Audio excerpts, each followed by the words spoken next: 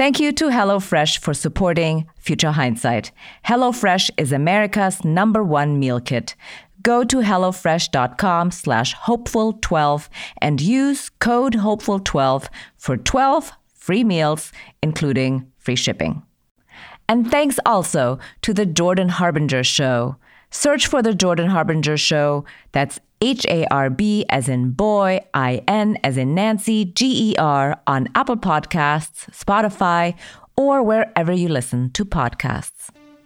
Trump is not a political neophyte in any way. He was mentored by Roy Cohn, who is both a GOP operative and the lawyer for the 5 crime families of New York City. And before that, of course, he was Joe McCarthy's lawyer. He helped create McCarthyism, and he was one of Nixon's advisors and then one of Reagan's advisors.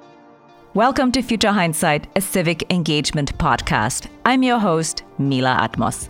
Our guest is Sarah Kendzior, the author of Hiding in Plain Sight, The Invention of Donald Trump, and the Erosion of America. We look at the decades-long rise of the former president and the various reasons why we're not immune to the threat of authoritarianism. Our conversation starts with examining the steady weakening of democratic norms in the United States. I was born into the erosion. I have no memory of the time before it, but I think the Reagan 80s really kicked this off, both with trickle-down economics and the beginning of an incredible wealth gap.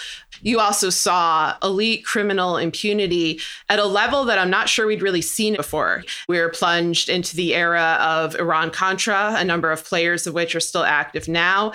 You also saw a kind of infotainment complex arising. The fairness doctrine disappeared in 1987, 24-hour cable news appeared, talk TV shows like Jerry Springer and stuff emerged in the 1990s. That may seem trivial, but I think that celebrity infotainment complex helped bring Trump to power. Because in the background of all this, you have Trump as a career criminal, posing as a businessman, posing as a tycoon, getting bailed out by transnational crime, basically, by the Russian mafia afterwards, and then having his image made over many times, first by tabloid media, then cable media, then reality TV, then social media. The story of Donald Trump tells the parallel story of America's erosion. And in the book, I showed how they intertwine, but also what it's like to be raised in this. It's sometimes hard to see it clearly when you're thrust in the midst of it. That's really true for my generation.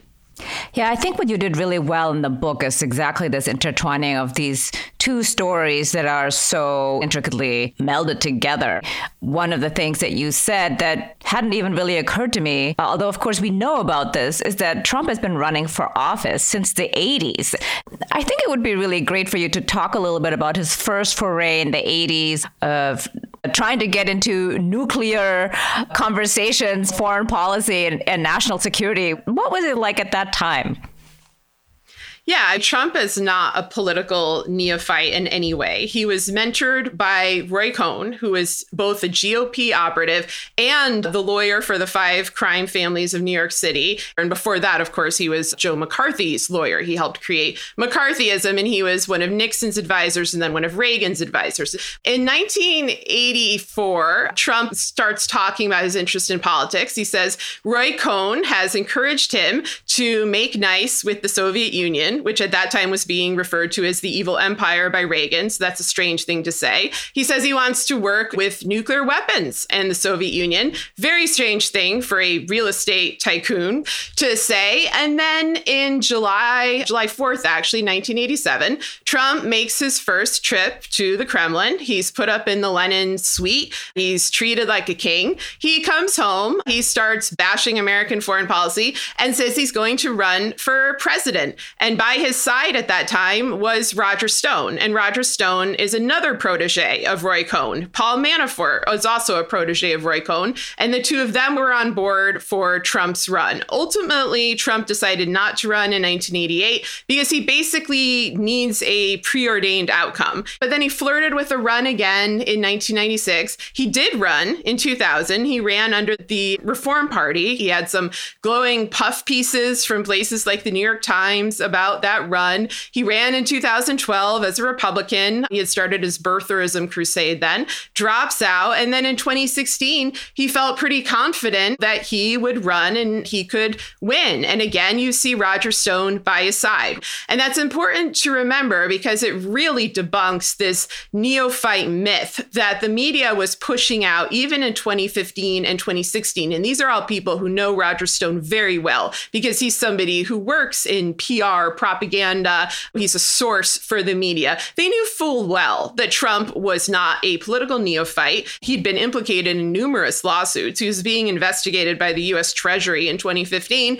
He'd been running in mafia circles for 40 years. They decided to really play all of that down, focus on Hillary's emails, and present him as a buffoon and occasionally just as a jackass. And sometimes people will refer to this as unflattering coverage of Trump or negative coverage of Trump, but it's not, because Trump's big trick is to cover up crime with scandal. He wants people to look that he said covfefe in a tweet or that he said a woman was ugly, like a more trivial matter that he can't be sued for. And that's the other thing he's very good at, is surrounding himself with vicious lawyers who know how to manipulate the system.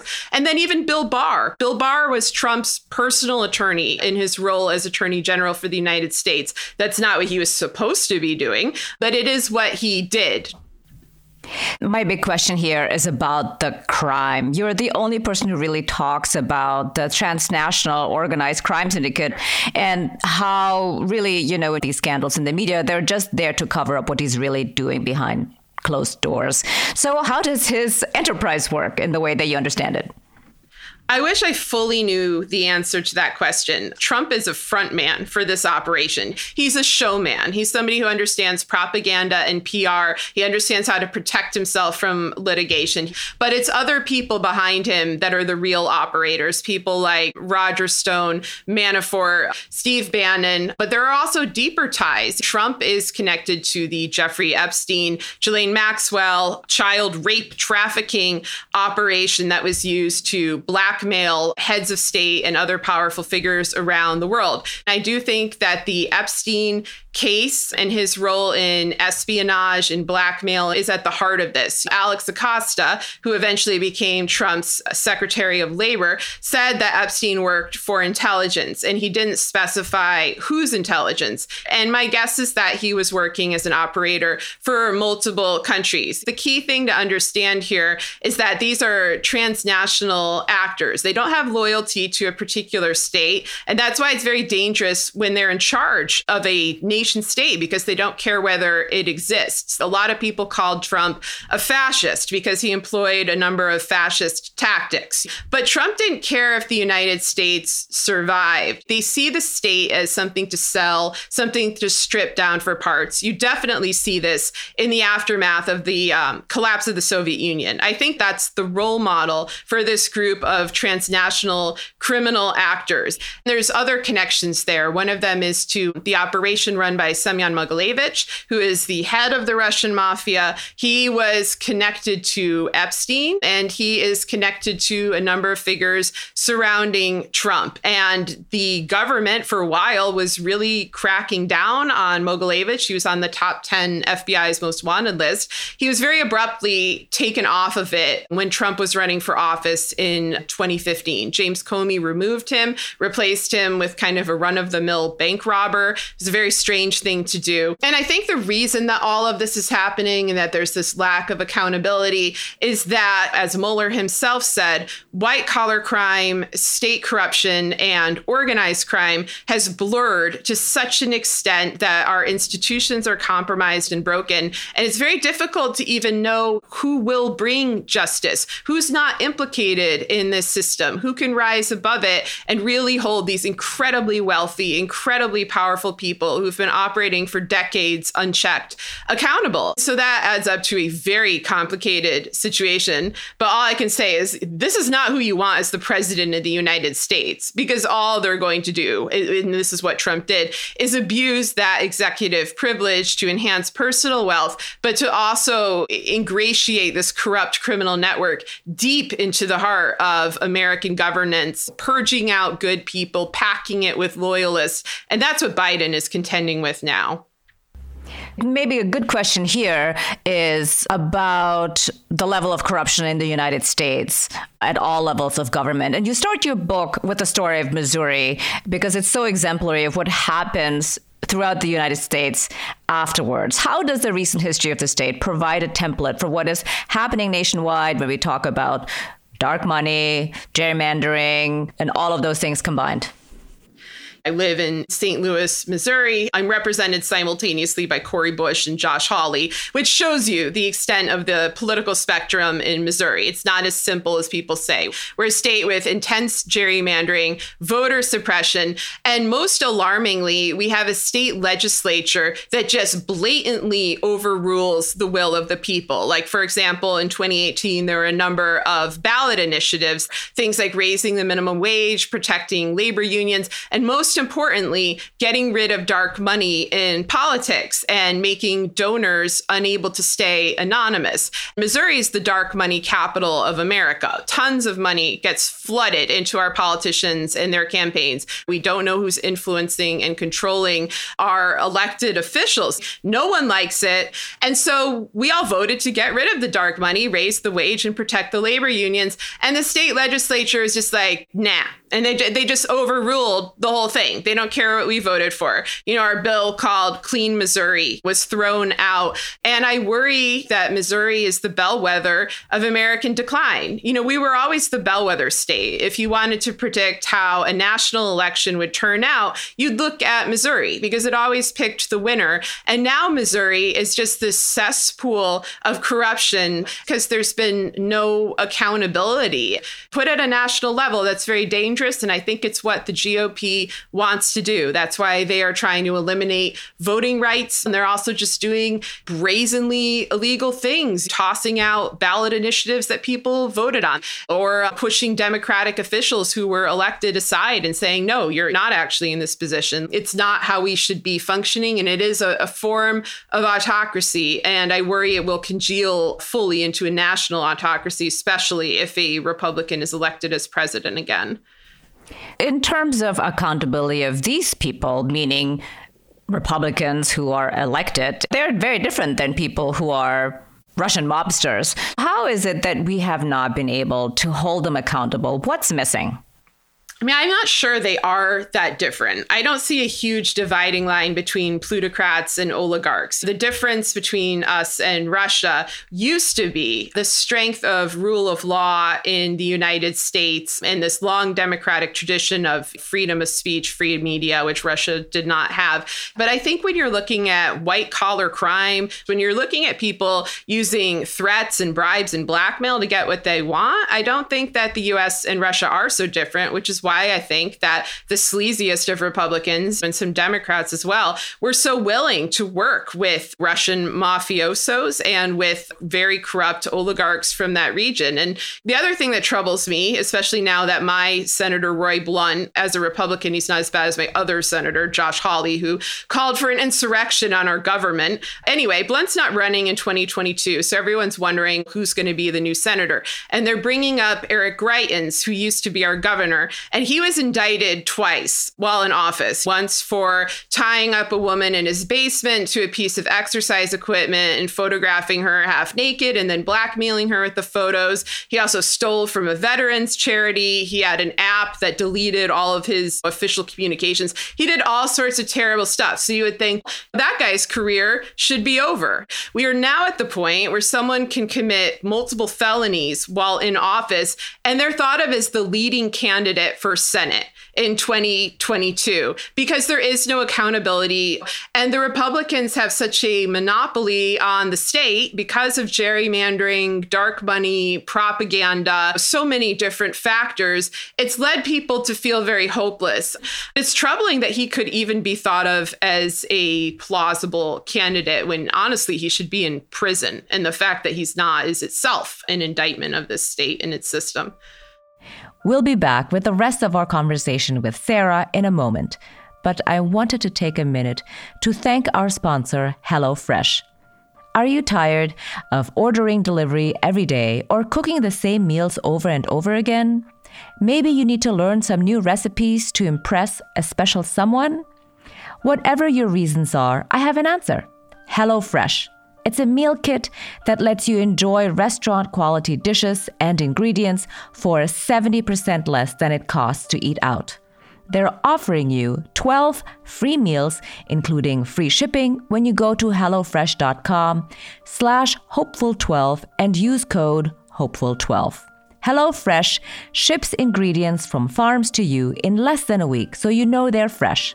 They offer quick, contact-free delivery right to your doorstep for easy home cooking and to avoid stressful trips to the grocery store.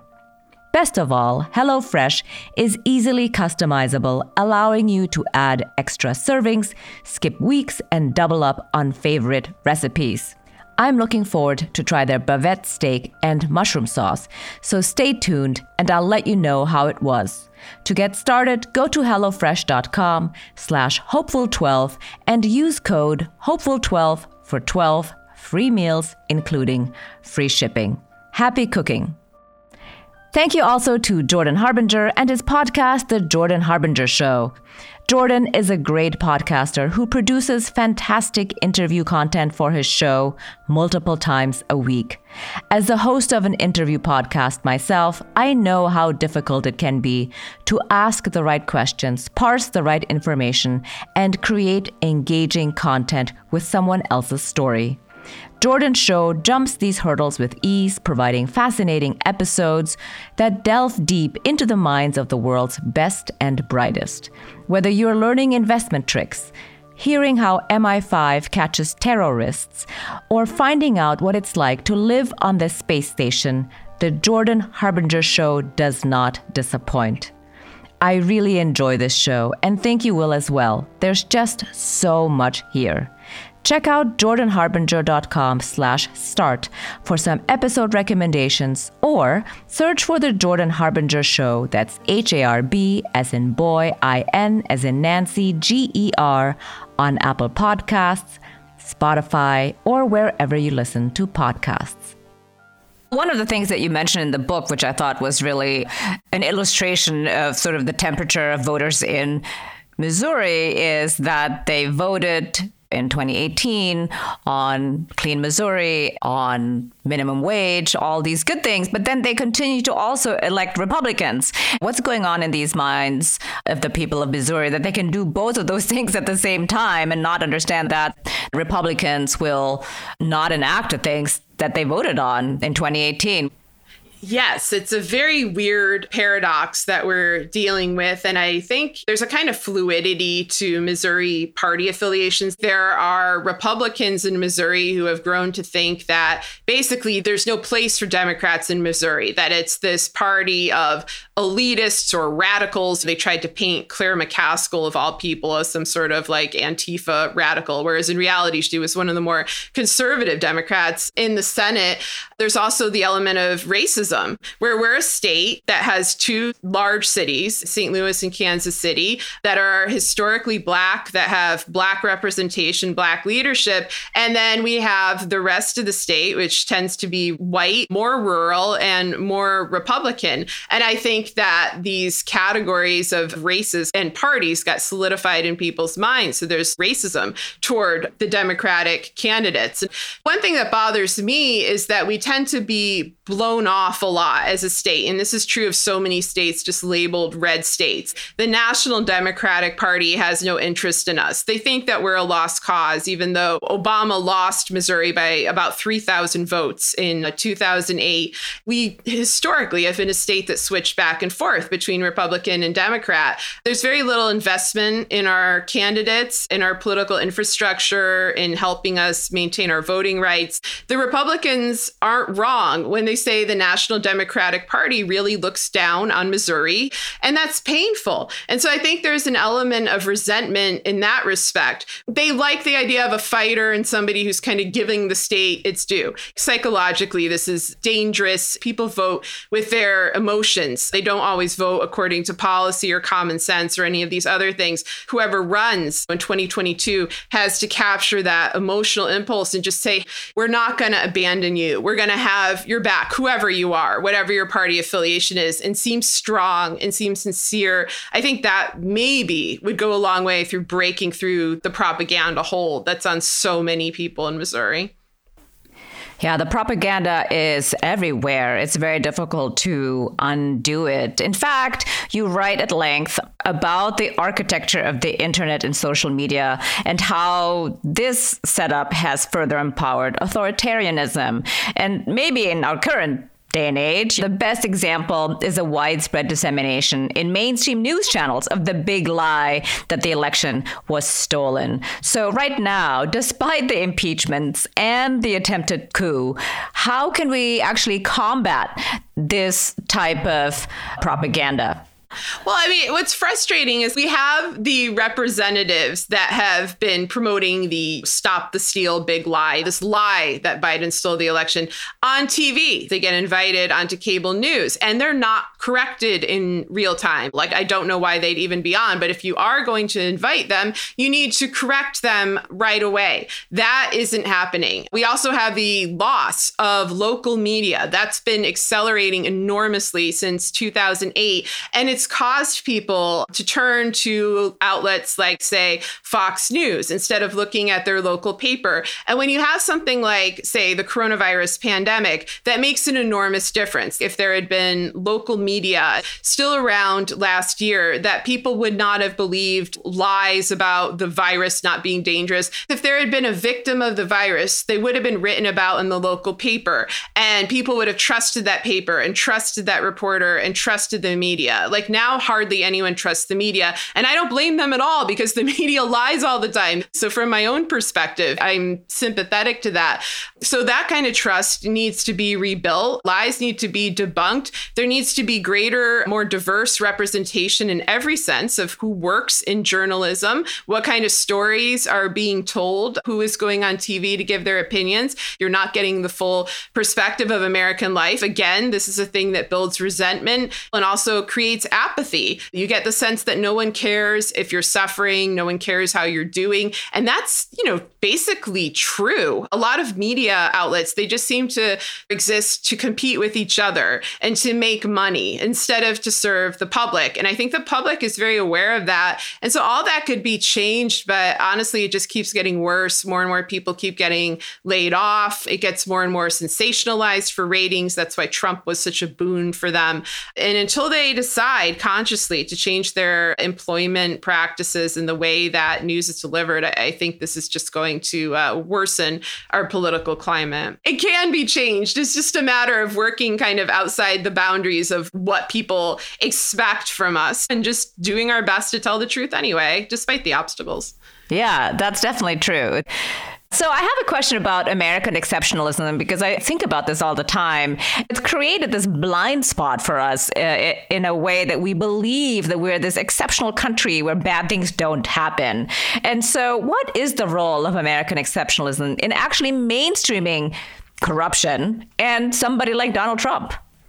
Yeah, I think American exceptionalism played a huge role in mainstreaming corruption and making people think that autocracy could not happen here and that we were an enduring democracy, that nothing could ever break us. And it's ridiculous because every country is vulnerable to this. There are no exceptional countries in this respect. And also, we've been watching the systematic breakdown of our institutions for several decades. We're in an interlude that may well be an interlude between two autocracies, the aspiring one of Trump and a more entrenched one of whoever comes. Or we may be able to go another way, especially if we pass voting rights acts and other things that strengthen our representative democracy and our institutions. But to do that, you have to admit that American exceptionalism is a myth. You have to admit that all of these institutions are broken, and then you're able to try to fix them. And that takes an enormous amount of work and a great deal of humility. I do think it's possible. And I do think we've broken through some of that mythology, especially along racial issues. And that's something that's changed dramatically. We still have a long way to go. Yeah, indeed. I have a question about your scholarship. You're an expert in authoritarianism in Central Asia, and specifically Uzbekistan. So what have you seen in the things that you have chronicled and studied that could maybe provide a strategy for us to get out of this morass, or even at least the first step? I think it's worth it for Americans to learn the history of the Soviet Union and its collapse and what happened to successor states like Uzbekistan, because at heart, these are kleptocracies. These are the rule of thieves. Uzbekistan, it was one of the most extreme dictatorships in the world, and so it's unusual in that respect. What was not unusual is the sheer level of corruption that elites, especially in the government, engaged in. And you also see this in Azerbaijan, in Kazakhstan, in Russia, in all sorts of countries. The way they operate in terms of corruption, white collar crime, mafia rule is extremely similar to how Trump operated. And this is in part because Trump was trained by the Russian mafia and literally working with them. When Trump first emerged, he reminded me so much of the flamboyant dictators from Central Asia, especially somebody like Turkmenbashi, as he was called, the former ruler of Turkmenistan, who had built a golden statue of himself that revolved to face the sun. When I saw Trump's statue at CPAC, I was like, oh my God, now he actually has it. He has the golden statue. But it's worth looking at these personality cults, at the crime, and also at the fact that even though citizens do rise up in these countries, they often lose. And it's a very painful experience. So we need to treasure the rights that we have. Like, I know people living in places like Uzbekistan or Kazakhstan, they would love to have the freedom of speech we have, the free media we have, the freedom of assembly that we have. They don't have that. They don't have the opportunity even to fix the problems that they are enduring. And so we should appreciate that. And also, to get back to American exceptionalism, realize we're not so different. And here's what happens when this goes on and on and on for decades. That's the story of Uzbekistan.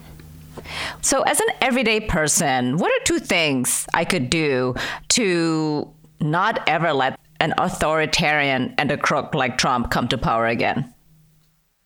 One, I would say, get involved in local politics. We recently had a win in Missouri for Cori Bush, who seemed like she could never take office. She was a Ferguson frontline activist. People deemed her too radical. Now she's in Congress. Keep up with what's going on around you. If you're in a state where you feel like things are going fine, throw your money to the other states and other candidates that are scrapping to survive. I'm alarmed at what I'm seeing because I think people did a very good job in 2020 of mobilizing, organizing, getting out the vote. And now that Trump is out, people are kind of kicking back at a time where they should be on guard.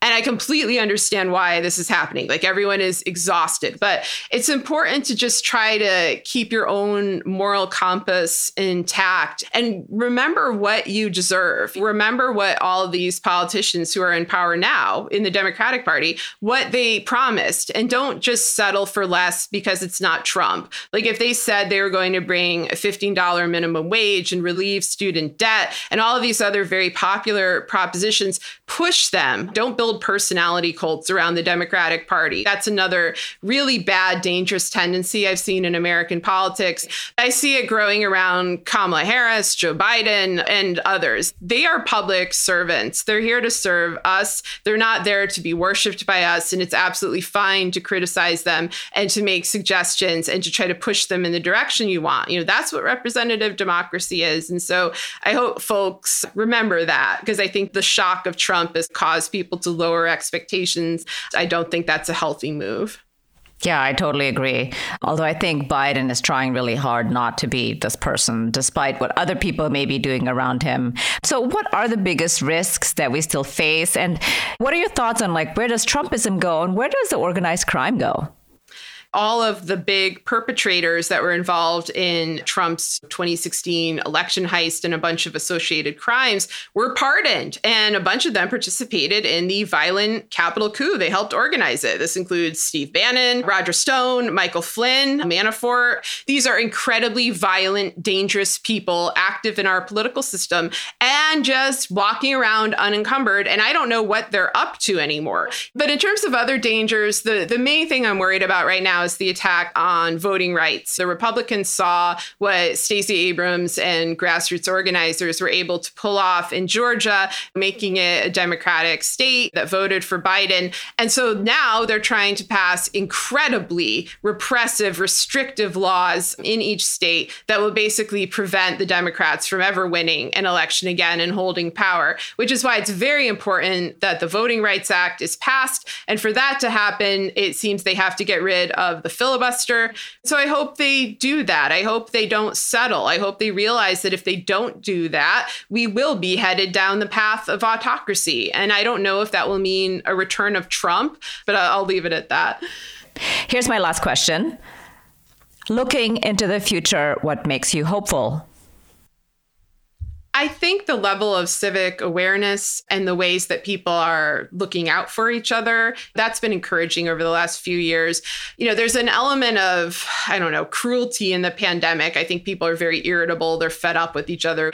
But I've seen so many just quiet acts of kindness, giving people money to be able to survive, people basically trying to patch up a destroyed social safety net on their own. When I see people just voluntarily, without prompting, looking out for each other, it makes me think, wow, if people are doing so much with so little, like what could they do if they had more? If they weren't constantly terrified about the rug being pulled out from under them, if they weren't constantly discriminated against or under assault, our country and our society could be capable of really great things. We just have to have some kind of baseline level of security to go forward. And I think that there's an acknowledgement now that that is indeed necessary. We may have hit bottom to some extent. The pandemic plus the autocracy plus the coup, the collapsing economy, it is in a way hitting bottom. And I think people see that and they're thinking of solutions and they're maybe thinking of just better ways to live our life. So that makes me somewhat hopeful.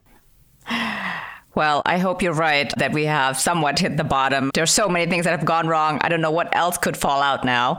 And so I hope you're right. And I'm also hopeful. I am very hopeful, actually. It's the murder hornets. Oh, no.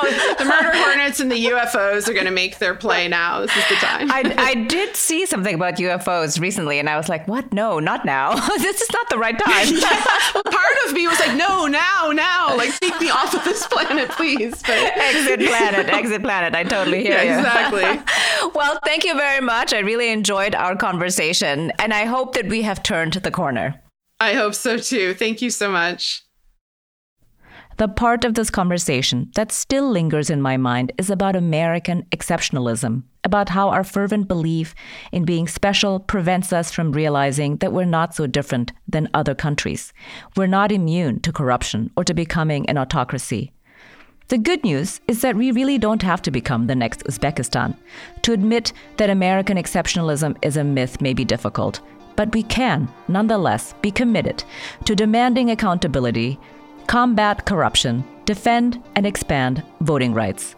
Our best bet in preventing unqualified corrupt would-be autocrats to come to power is constant civic engagement from all our citizens. Next week, our guest is Andy Norman, the author of Mental Immunity, Infectious Ideas, Mind Parasites, and the Search for a Better Way to Think. He offers tools to inoculate our minds against the worst forms of ideological contagion. The famed Socratic method, where you test ideas with questions and see how they fare, and let go of them if they don't withstand scrutiny. That method is actually one of the most beautiful and powerful mind inoculants ever invented. We can enhance it and turn it into something that goes even further in the direction of inoculating minds against the worst forms of cognitive contagion. Until next time, stay engaged. I'm Mila Atmos. Thank you for continuing to listen to Future Hindsight. Our executive producer is Mila Atmos, the audio producer is Peter Fedak, and our associate producers are Miriam Zumbul and Brooke Sayan. Be sure to listen to us on Apple Podcasts, futurehindsight.com, or wherever you enjoy podcasts every week.